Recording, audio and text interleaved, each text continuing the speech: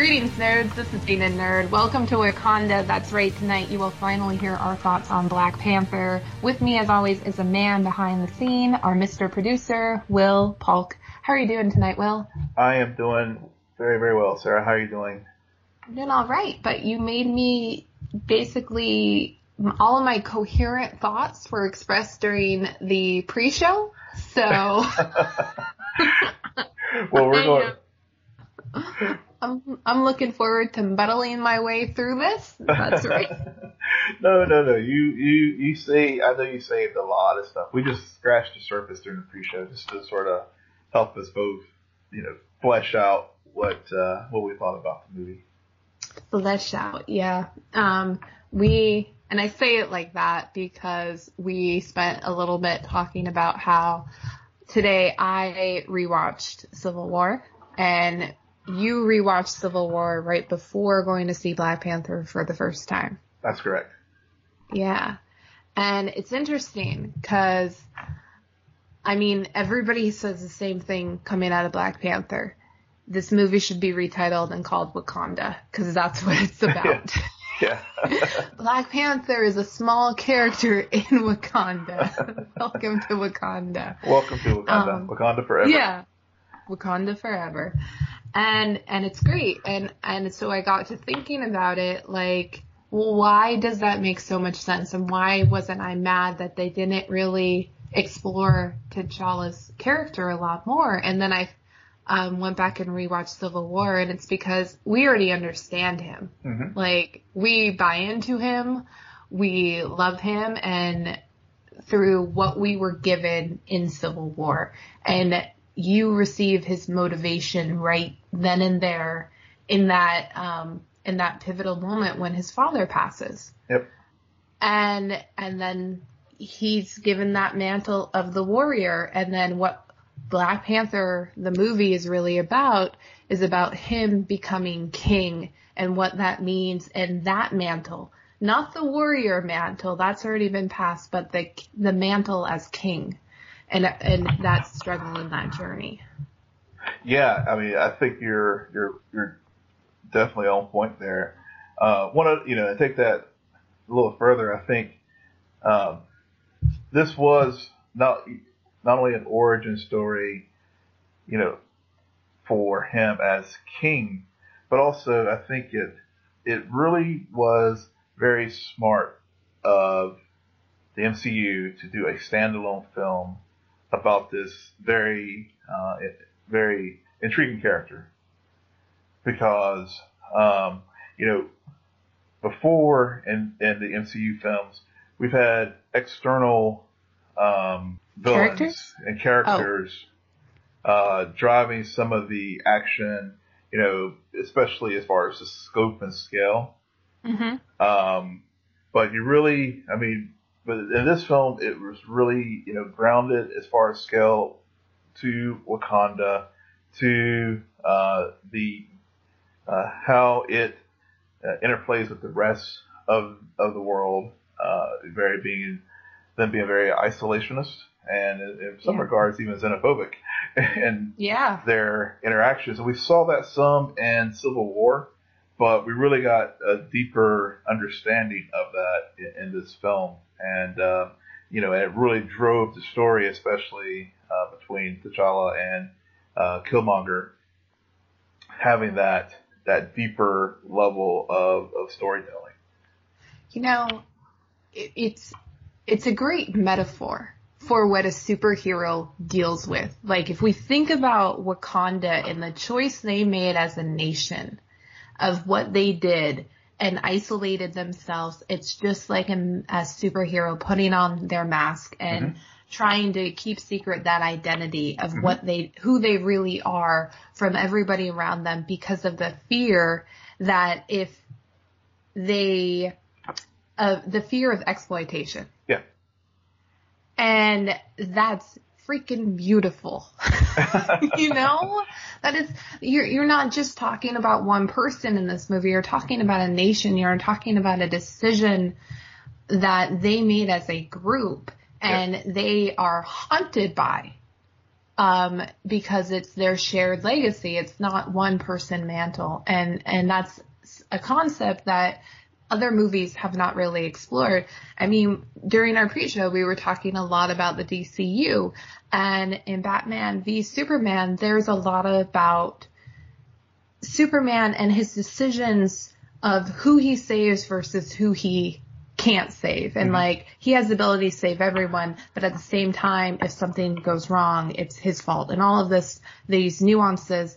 And in a way, that's exactly what they explore in Black Panther, but not for just T'Challa, but for the nation as a whole. Yeah. And the sacrifices they make, and to really be, how should I put it?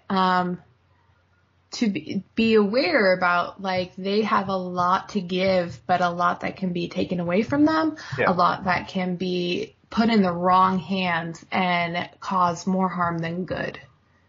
And there's that responsibility to it. So I think that's very poetic. It is. And, and I think the way the story was carried out and executed really brought that extra level of depth that one of the flaws that, and I don't want us to turn this into a MCU versus DCU but it conversation. Is. No. but I think, what this film really pulls out was, to get to your point, the nuance and the choices that were made, and how you can tell a story using the superheroes as a backdrop, and to really get into the human condition as far as some of the larger doubts, faults, drives, and also prejudices that people have. And this film really adeptly did that, and in a very in a very stylistic way. I mean, it just got those points. Didn't hit you over. Sometimes movies can hit you over the head with stuff, but this was just a very very nice narrative almost. I've heard many reviewers use the term Shakespearean way of storytelling, and it's really not hyperbole to say that. I mean, it really does in a very modern way, take those elements that so many people ascribe to Shakespearean storytelling and put it on a big screen. Absolutely. So, and in fact, the movie itself opens,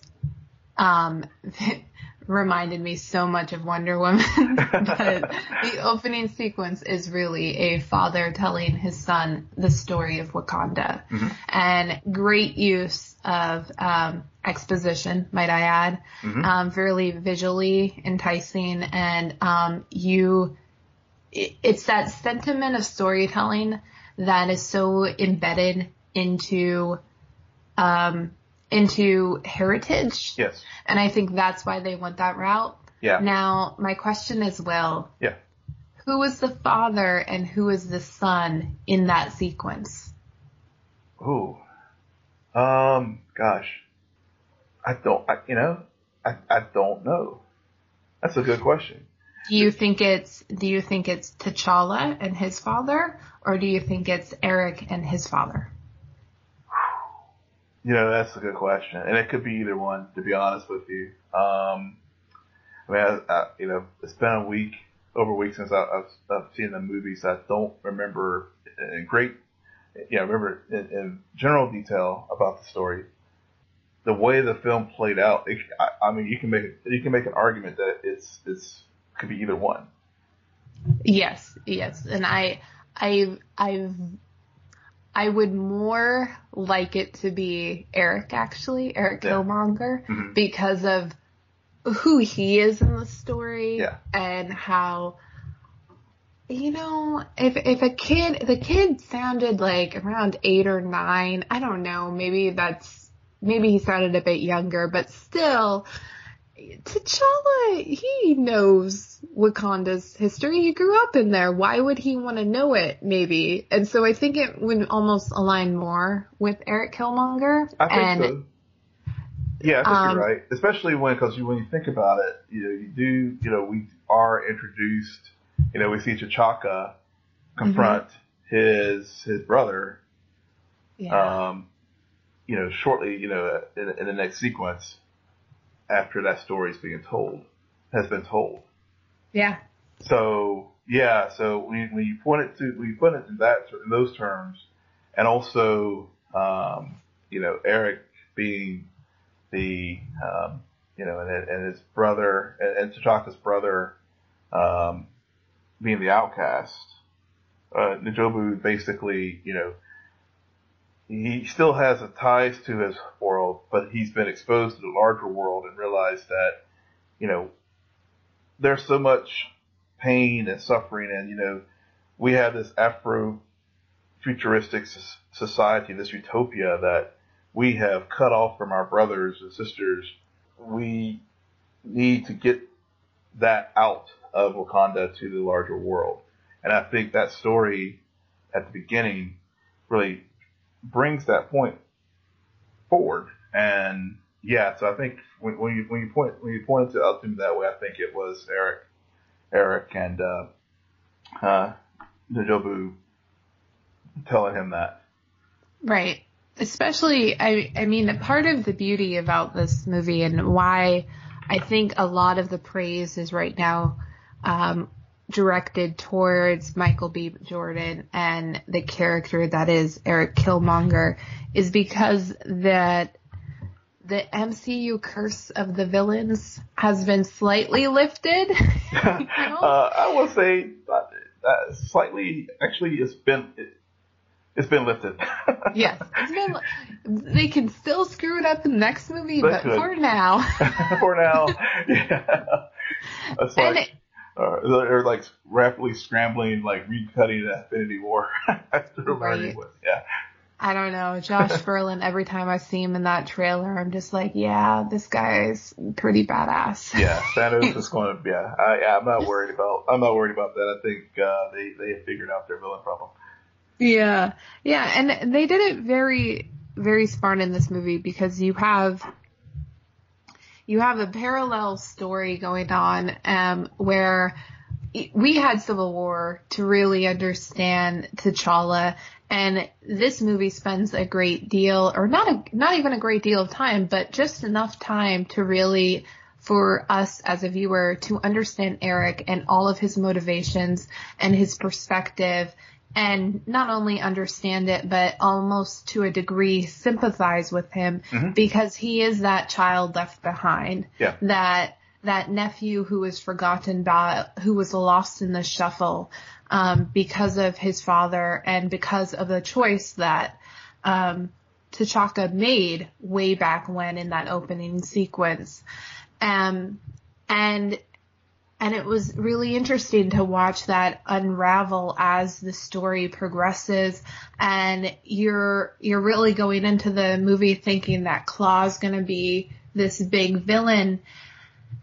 Claw's, Andy Serkis does a great job. He is used perfectly and then killed, which me sitting in the theater, I'm like, yeah, that just happened. Yeah. He ain't coming back. He's not coming back at all. And and also it deprived T'Challa of, some level of vengeance for Killmonger to do that. So, and which was a great story. I really liked the way they did that point because whenever T'Challa was, going to his coronation, he was already, I love the way instead of everyone just taking, allowing him to, assume the mantle of king. You had another tribe. You had the other tribe, M'Baku, like challenge him, and it was a good way of throughout the story reminding us all the growing pains that T'Challa was having to encounter in his journey of becoming king of Wakanda. it wasn't an easy path for him. His father was killed in Civil War. He thinks he's going to have this easy path through a coronation, but no, it gets challenged. And then, and got his ass handed to him quite a few times while he was getting challenged in the ritual ceremony. Right.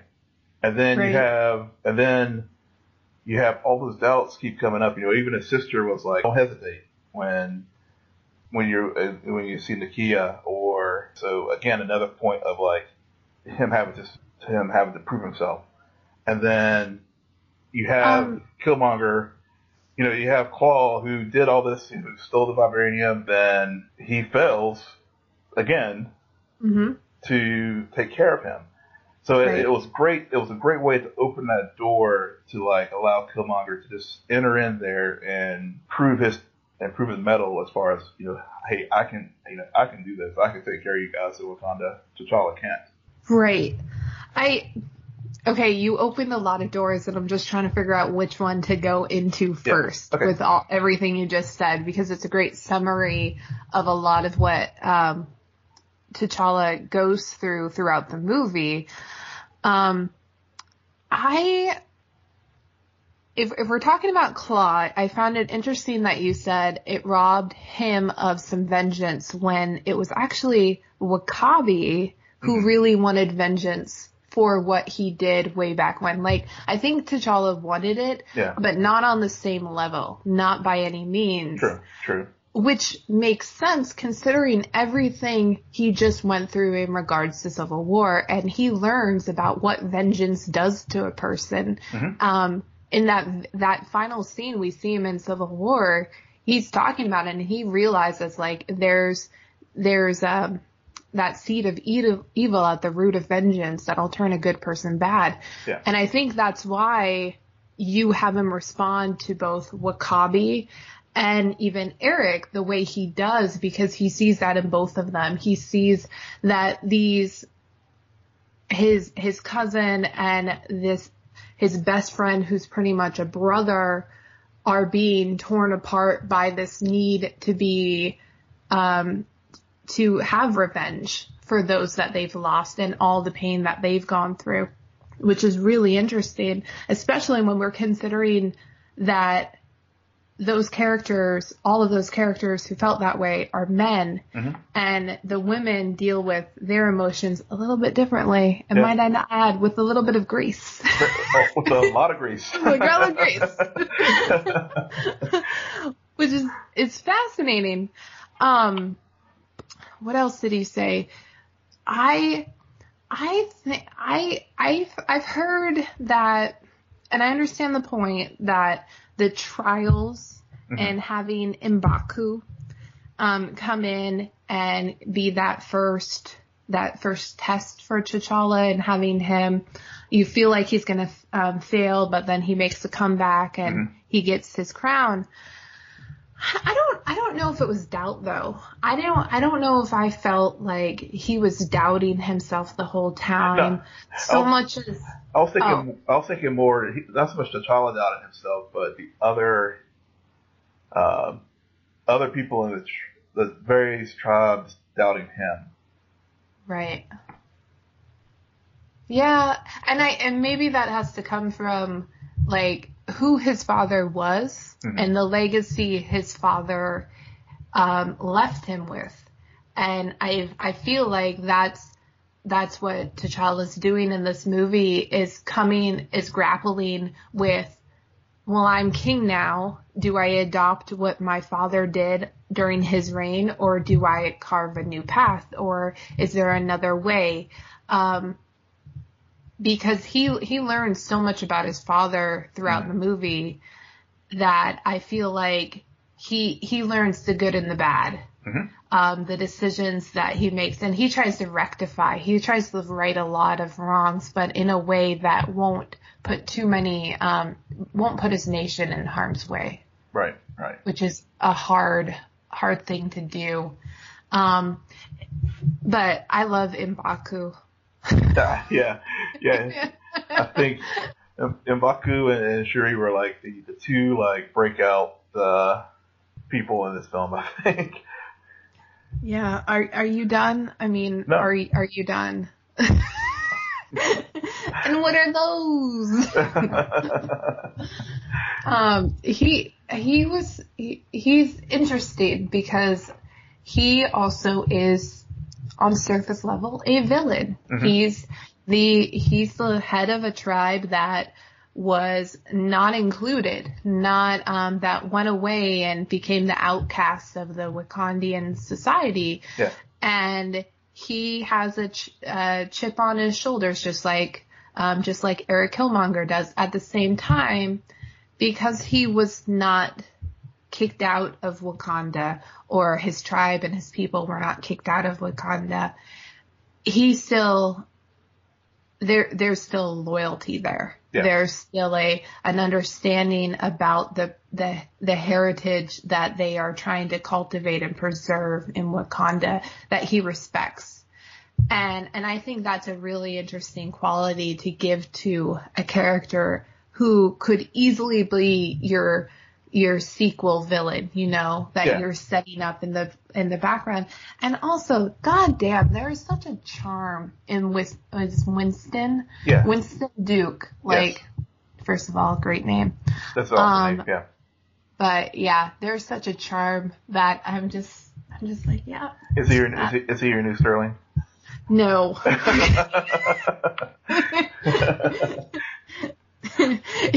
Yeah, I've got to see him in a lot more things. Okay. Yeah.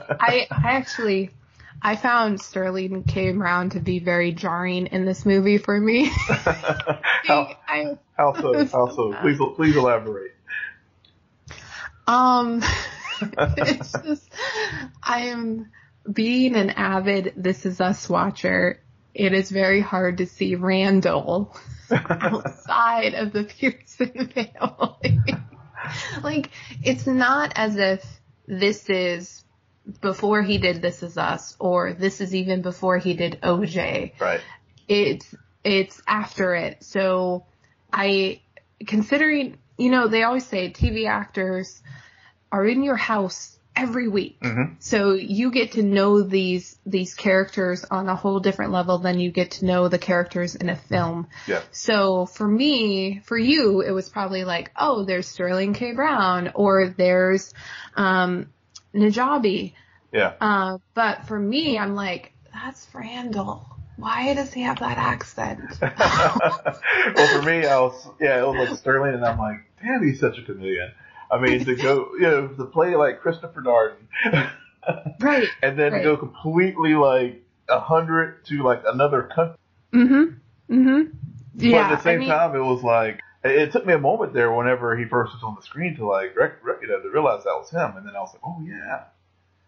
Yeah. The first moment was very jarring. Yeah.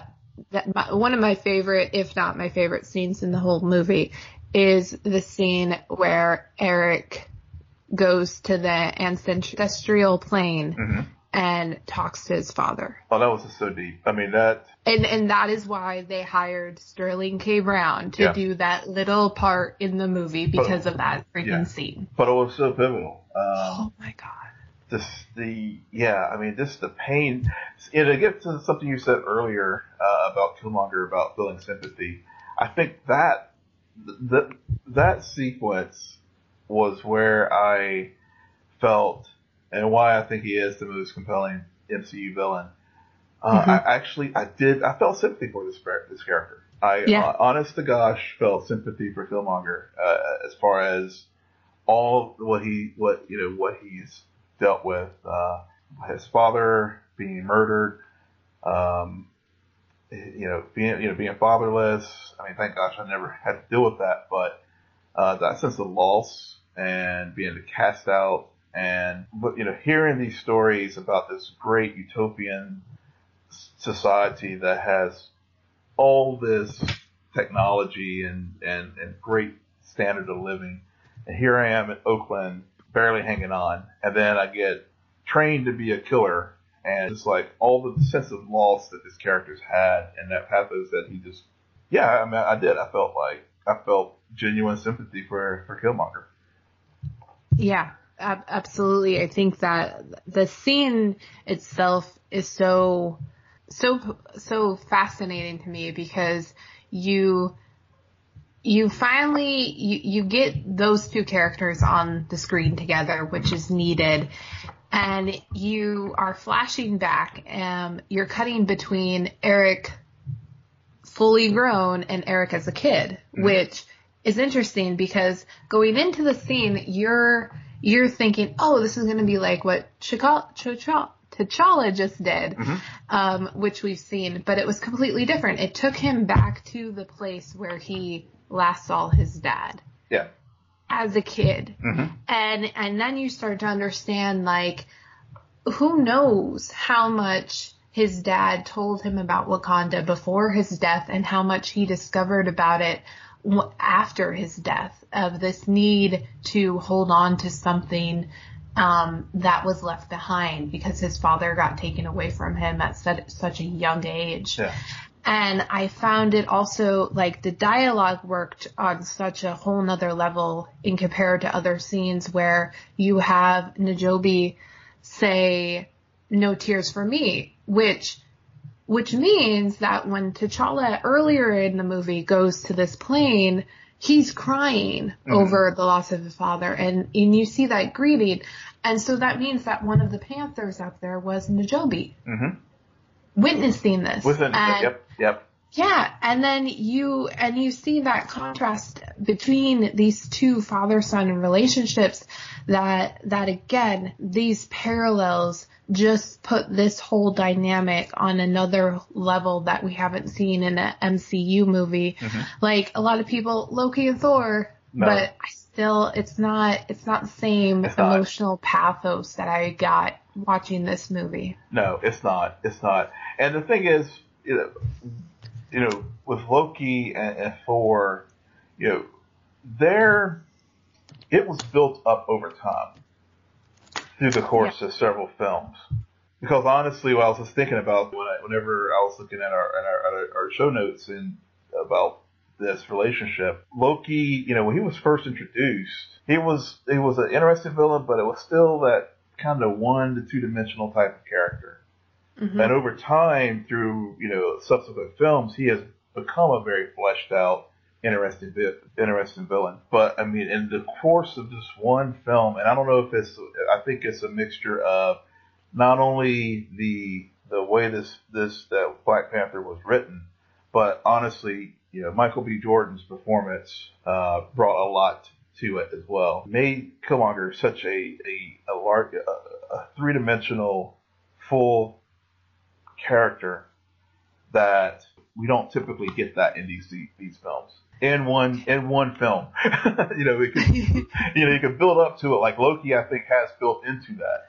But if you're just looking at this as a standalone, like if it's a one-off, which it looks like it is with Killmonger, by a hair, I think I would say at this point Killmonger is probably 1, and Loki is the second most compelling villain.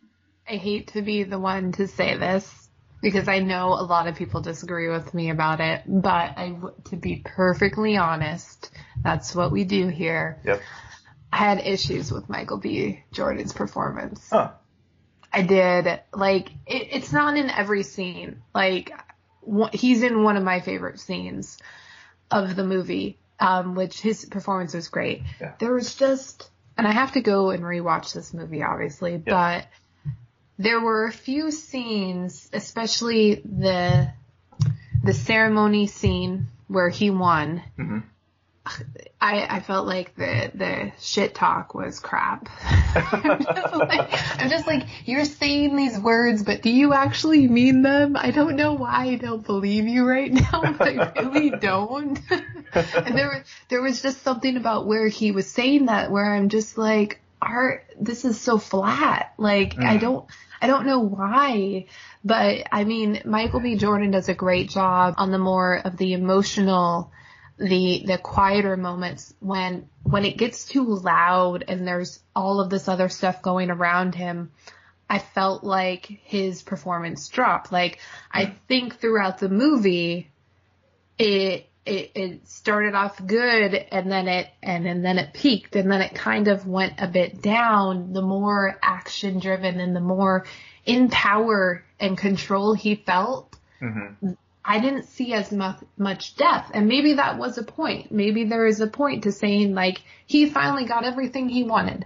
Did not know what to do with it, though. Yeah, I think you got the point. That's exactly where I think that is the point, or one of the points. Is I saw, I conquered. Now what do I do with it? Yeah, well, I share with others, and I make stupid orders. Yeah, but he shared with others because nobody's listening. Yeah, he was going to make these orders and trying to just distribute wealth, but actually, at the end of the day, it was too much for him.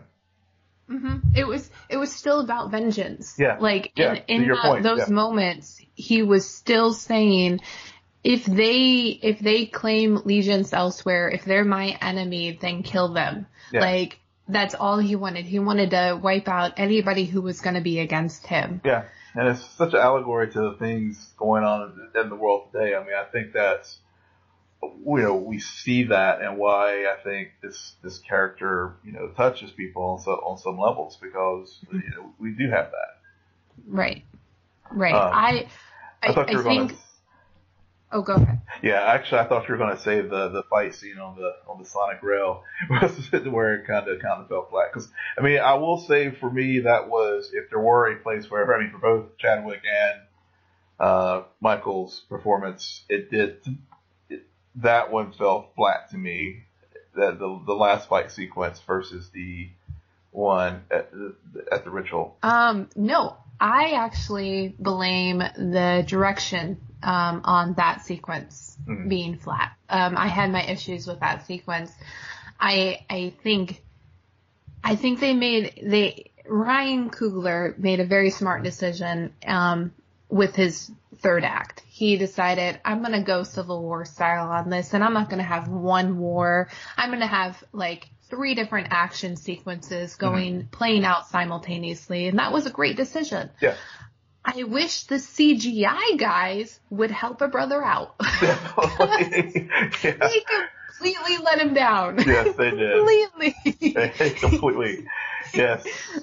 I mean, that was yeah. Yeah. It was bad. It was just animated. It felt like, I think I texted a friend of mine this. It felt like a combination of, and I think I might have even told you this, a video game meets a scene from Force Awakens. Yeah. Meets there was something else about it. Oh, Avatar. Yeah. All at once. And you told me that, and I this week we were messaging back and forth, and I think I said it reminded me of the last act of Guardians of the Galaxy 2. Yep. Yeah, Guardians. Yeah, spot on. That too, and I don't blame that on Chadwick or Michael B. I blame it really on Ryan, because he's the man behind the camera. So I think directing wise, that's for him. My point about the performance is, I feel like Eric Killmonger is a great character.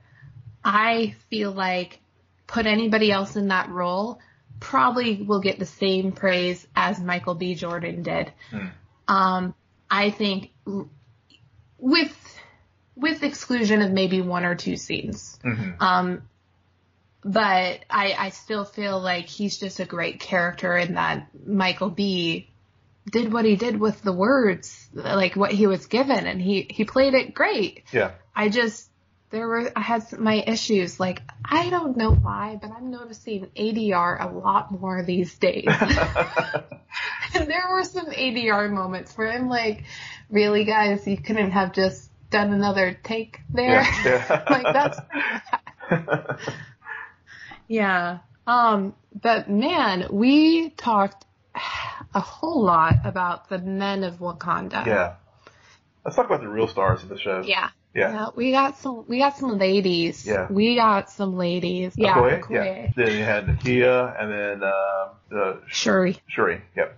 Shuri. Yeah. Yeah. So the ladies of Wakanda, who need to team up with so many other badass chicks in the MCU. Yeah. Like, come on, where's that movie? When they do the Black Widow film, take these three, add them with Black Widow, and then yeah. We'll talk about the. I don't want to say she's not the bottom of the three for me, but well, she is for me. But Nakia, she's the romantic lead. Yeah. And this is the time when I do myself a disservice by learning about these characters before going to see the movie, because they never match up to what was the books, because I read about this character. This character is really interesting. This character goes slightly a little bit crazy in the books. Yep. She goes down a dark path, and I was so excited. And maybe that's why I wasn't rooting for her and T'Challa at all in this movie. Because I'm like, I see it, but I kind of want you to go a little bit dark. Yeah. So I'm not buying into it. And plus, I think that I'm also, like, fingers crossed, wanting to see Storm come to Wakanda and have that love story brought to screen. Yeah, we could do that. But I think, this is the age-old thing of, we also talked about this a little bit in a pre-show, was the comic book purist versus allowing for artistic license in the film. And I like the character, but Okoye was, to me, the more compelling of the female leads. And also Shuri as well, just from a technical standpoint. I mean, obviously, if Robert Downey Jr. doesn't renew his contract with the MCU and he goes off into the sunset, yes, put her in the Iron Man costume. But I thought the General was just a very compelling character, because she was like the conscience of Wakanda. I mean, and the whole like dynamic there, as far as king versus country and duty and relationship, and that intersection of all those points, especially when Killmonger took over, and she had to make a choice. Do I follow one king, or do I follow the other king? And she chose country, and she did. And it was very clear she did not choose Killmonger as an individual. Mm-hmm. She was going to defend Wakanda and what Wakanda meant. And in her own way, when everything went down, she was there to defend Wakanda. And it was just a very powerful thing about. To me, it was, state versus individual, and she chose the state, and the society, and trying to keep the society, what she knows, up. And I wish they had just. I read about. I guess they had cut a scene between her and W'Kabi. I knew it. Yeah. And apparently it really fleshed out this whole thing that I'm talking about now. Especially, given that W'Kabi sided with Eric, and I really wish they had kept that scene in there, because I think apparently it gave a deeper context to not only her choice, but also when they were on the battlefield, why their conversation went the way that it went. Yeah, about her choosing her country. And I think why it's so powerful is it's not because we've never seen that debate before. Mm-hmm. I mean, last year we spent an episode of this podcast talking about The Punisher, which is about veterans coming home from war and the choices and sacrifices they make because of orders that they have no control over. Yeah. But in this case, we're looking at a woman making that decision, making that sacrifice. And that is really where you have this the general as well as all of the women in the Guard really put to shame another crew we met last year called the Amazonians. Yep. Because there's like that's so much more powerful, and I like how they chose to just really focus. We don't meet any of the other guards. We meet the general, the most important one, and she's a three-dimensional character. And I agree with you. They should have kept that scene with W'Kabi, because W'Kabi's character for me falls flat. Yeah. Like I was so looking forward to this character, this actor. I wanted him to have his moment in this movie. Yep. And they did that a disservice, and Yep. they did a disservice to that final scene, because you see it coming. There's a true conflict there. Yep. They were very subtle about it, but why remove the scene that really allows you to feel the conflict at the end? Yeah. When you keep no, you can't do that. That robs the viewers from really feeling that emotional impact when two people who love their country and love each other are at odds because of what has happened. Yep. And to your point about her choice, there's the scene between her and Nakia, but there's also that moment where she realizes on the battlefield she's fully prepared to defend Eric until she sees T'Challa and realizes that the challenge is not over. Right. Yep. Therefore, she can still be loyal to who she wants to be loyal to and defend T'Challa. So which I thought was, again, just great storytelling and staying true to the character. It did. Because if she had compromised, we would have thrown that character out the window. It would have been like, Yeah. It would have been like W'Kabi. No sense. Yeah. Yeah. To your point, with W'Kabi, it felt like he was like, what's the character that Carl Urban played in Thor Ragnarok, who's basically flipped, turned and... The Executioner. Executioner, yeah. I just watched that movie over the weekend again. Yeah. That's what I felt about W'Kabi. But, get back to Okoye. Yeah, she, you're so right that she was true to her character and such a three-dimensional character that, I am looking forward to seeing her again in Infinity War. Yeah, absolutely.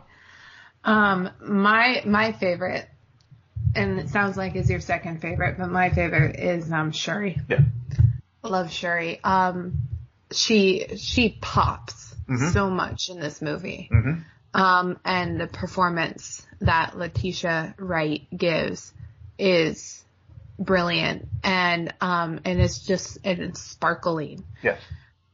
But what I like almost like, her character alone is great, but what really I found fascinating and intriguing about her is her chemistry with Chadwick.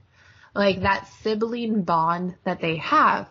We don't get that in these movies. We get lone heroes with the world on their shoulders, struggling to find a way, and not somebody who's the kid's sister, always pointing out the flaws in their plans, always trying to one-up them. And I have older brothers. I get that relationship, and I was so happy to see it on screen and played out that way. And I love the fact that they didn't go that third act. It wasn't about saving Nakia. It was about saving Shuri. Like, Eric was about to kill her, and T'Challa just was like, oh, hell no. You do not touch my princess. And she's, everybody's saying now, the best Disney princess there is. Yeah. And I'm so looking forward to that day where she and Bucky get together. I've already got their wedding planned out.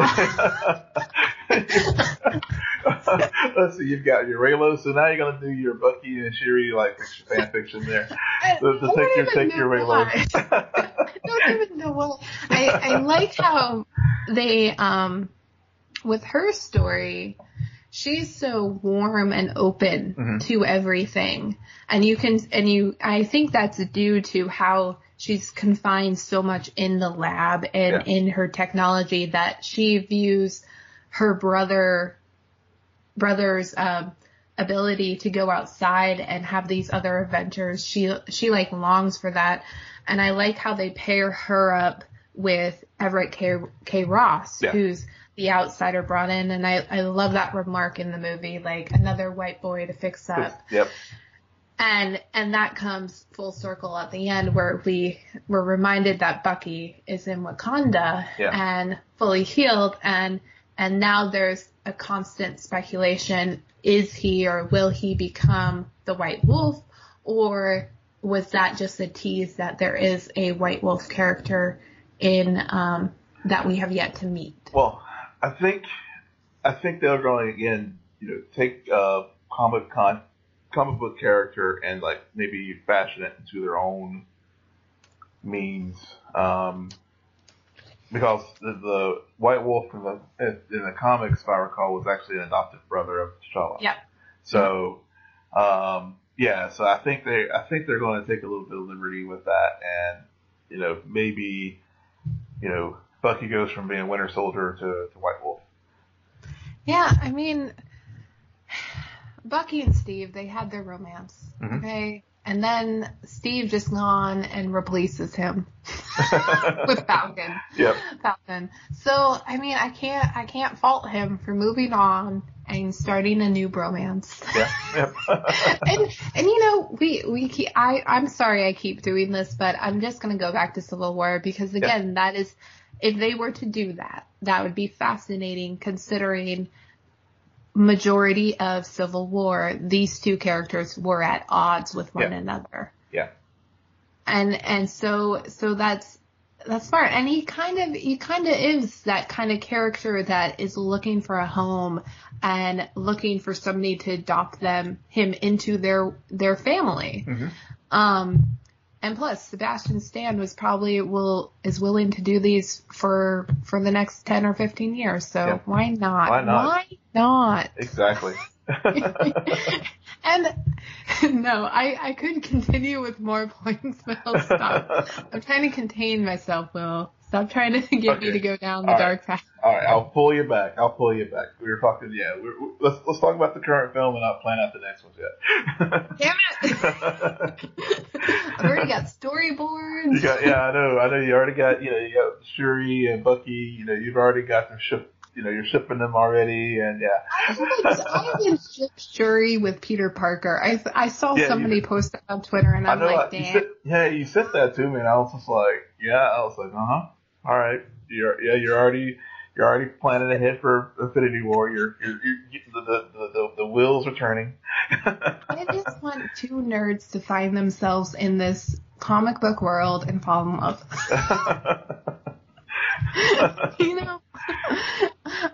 Yeah. So Black Panther. Black Panther.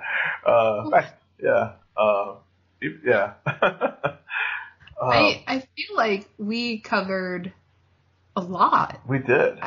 Have we missed anything? I don't.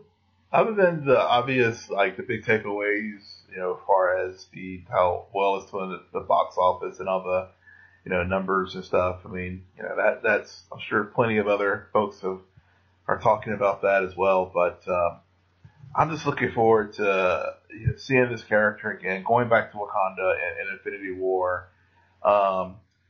Wonder how, was this one of those movies where it was truly lightning in a bottle, or will this, will other filmmakers in the MCU look at Black Panther as they go through the next phases of the MCU and use it as a template to break up the storytelling mold that has been cast, has become on upon the 10th anniversary of the MCU. Yeah. This next phase of Marvel films will be interesting. I mean, to your point, it'll be that much more fascinating to watch what they do with Captain Marvel, because that's really the next standalone movie that we're going to see within the next 2 or 3 years. I mean, Ant-Man and the Wasp is coming up, but that's a sequel. That's not here's a new character, guys. Yeah. And then we have Spider-Man 2 and probably Black Panther 2 and closing out Avengers before the next phase. So I think it'll be really Captain Marvel will be able to prove how much this was lightning in a bottle versus something that can continue moving forward as they set up and hopefully introduce more characters, because I feel like that's the potential longevity of the MCU is to continue bringing us new characters and telling new stories, and then having them all team up and then go their separate ways. Yep. And then all team up. Yep, and go separate That's ways. needed as well. Yep. And make sure if any of the MCU producers are listening to us, make one of Sarah's films. I think it has the potential to, hit 500 million on the first weekend. Yes, because Will would buy all of those tickets. I would, totally would. But I'm curious to know. I'm waiting. I remember in 2014 when they unveiled the slate, they brought out Chadwick. They acknowledged that they were going to do this along with a whole bunch of movies. We're approaching very quickly the end of that slate that was announced 4 years ago. Yeah, we are. And so as we approach it, it's kind of like, well, what will they do next? Yeah. Besides the obvious. Right. Well, one thing I did appreciate about Black Panther was it had the appropriate scale. With the Avengers films, it's always, you run into the issue of how do you top, like, the grand, finale, big stakes and all that kind of stuff. And where, here the scope was just right. As far as, and a part of it I know it is because it's a standalone film.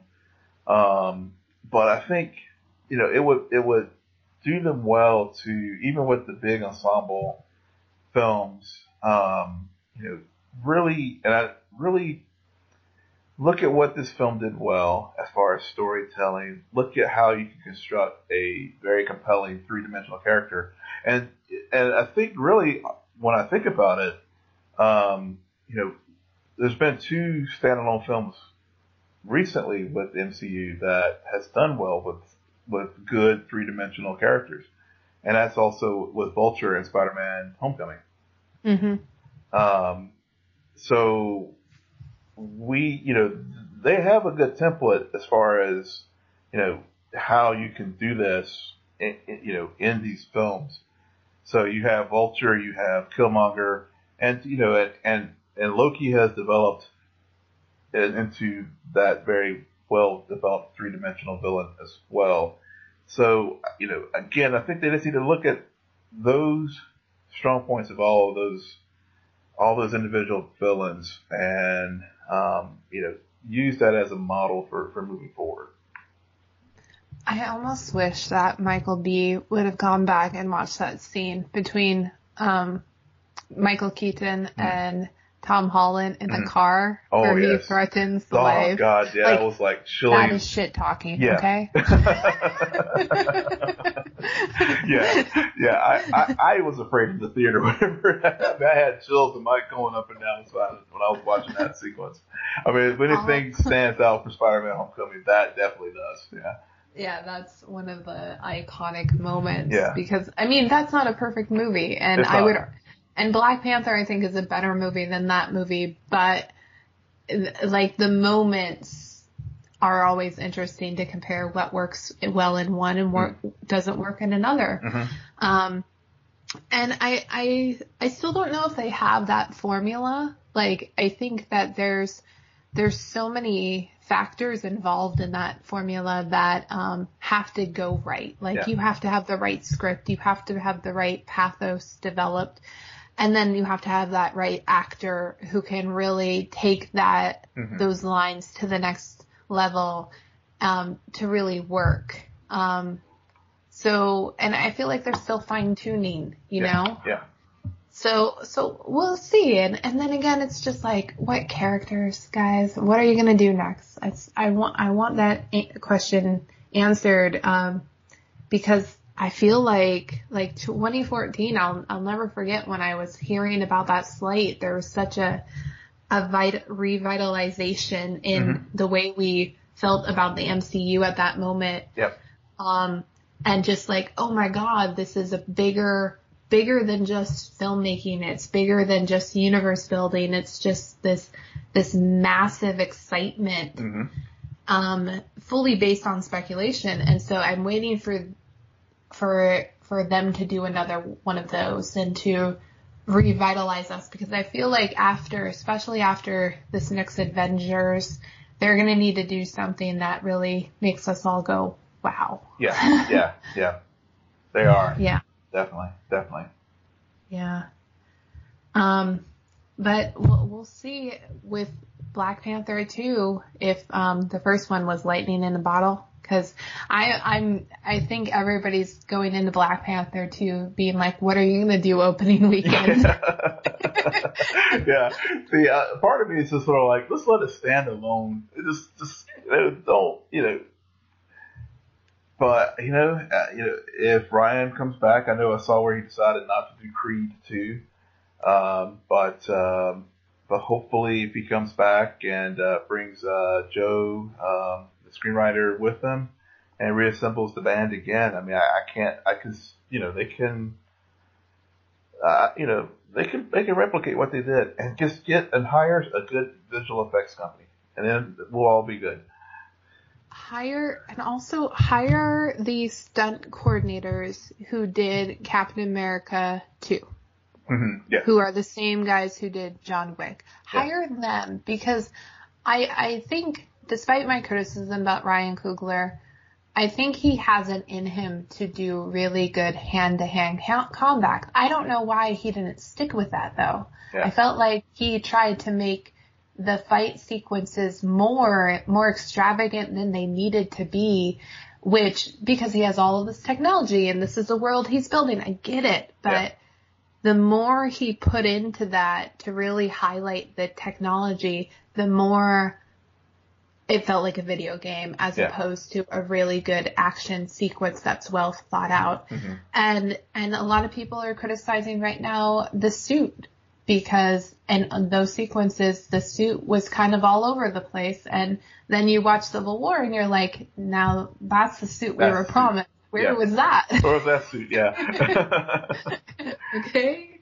The Russo brothers shouldn't be the only ones who can do this well. So why not? So I think he just needs to, hopefully if he was to return for the sequel, he would admit, like, okay, I now that I've introduced all of this concepts and people buy into it, I don't have to take it that far. I can make these moments much more powerful, but on a smaller scale. So we shall see. And I think that's it for us tonight. Will, why don't you tell the listeners where they can find you? Yes, you can find me in Wakanda at Will M. Polk. That's at WILLMPOLK. And you can find me on Twitter at SJ Belmont, SJBELMONT. Please follow our crew on Twitter at CNN Nerd. Friend us on Facebook, but most importantly, rate, subscribe, and comment on both iTunes and SoundCloud. We will be back next time with the Arrowverse. We got a few guest hosts coming up, and we will see you then. Good night. Geek out. You're welcome.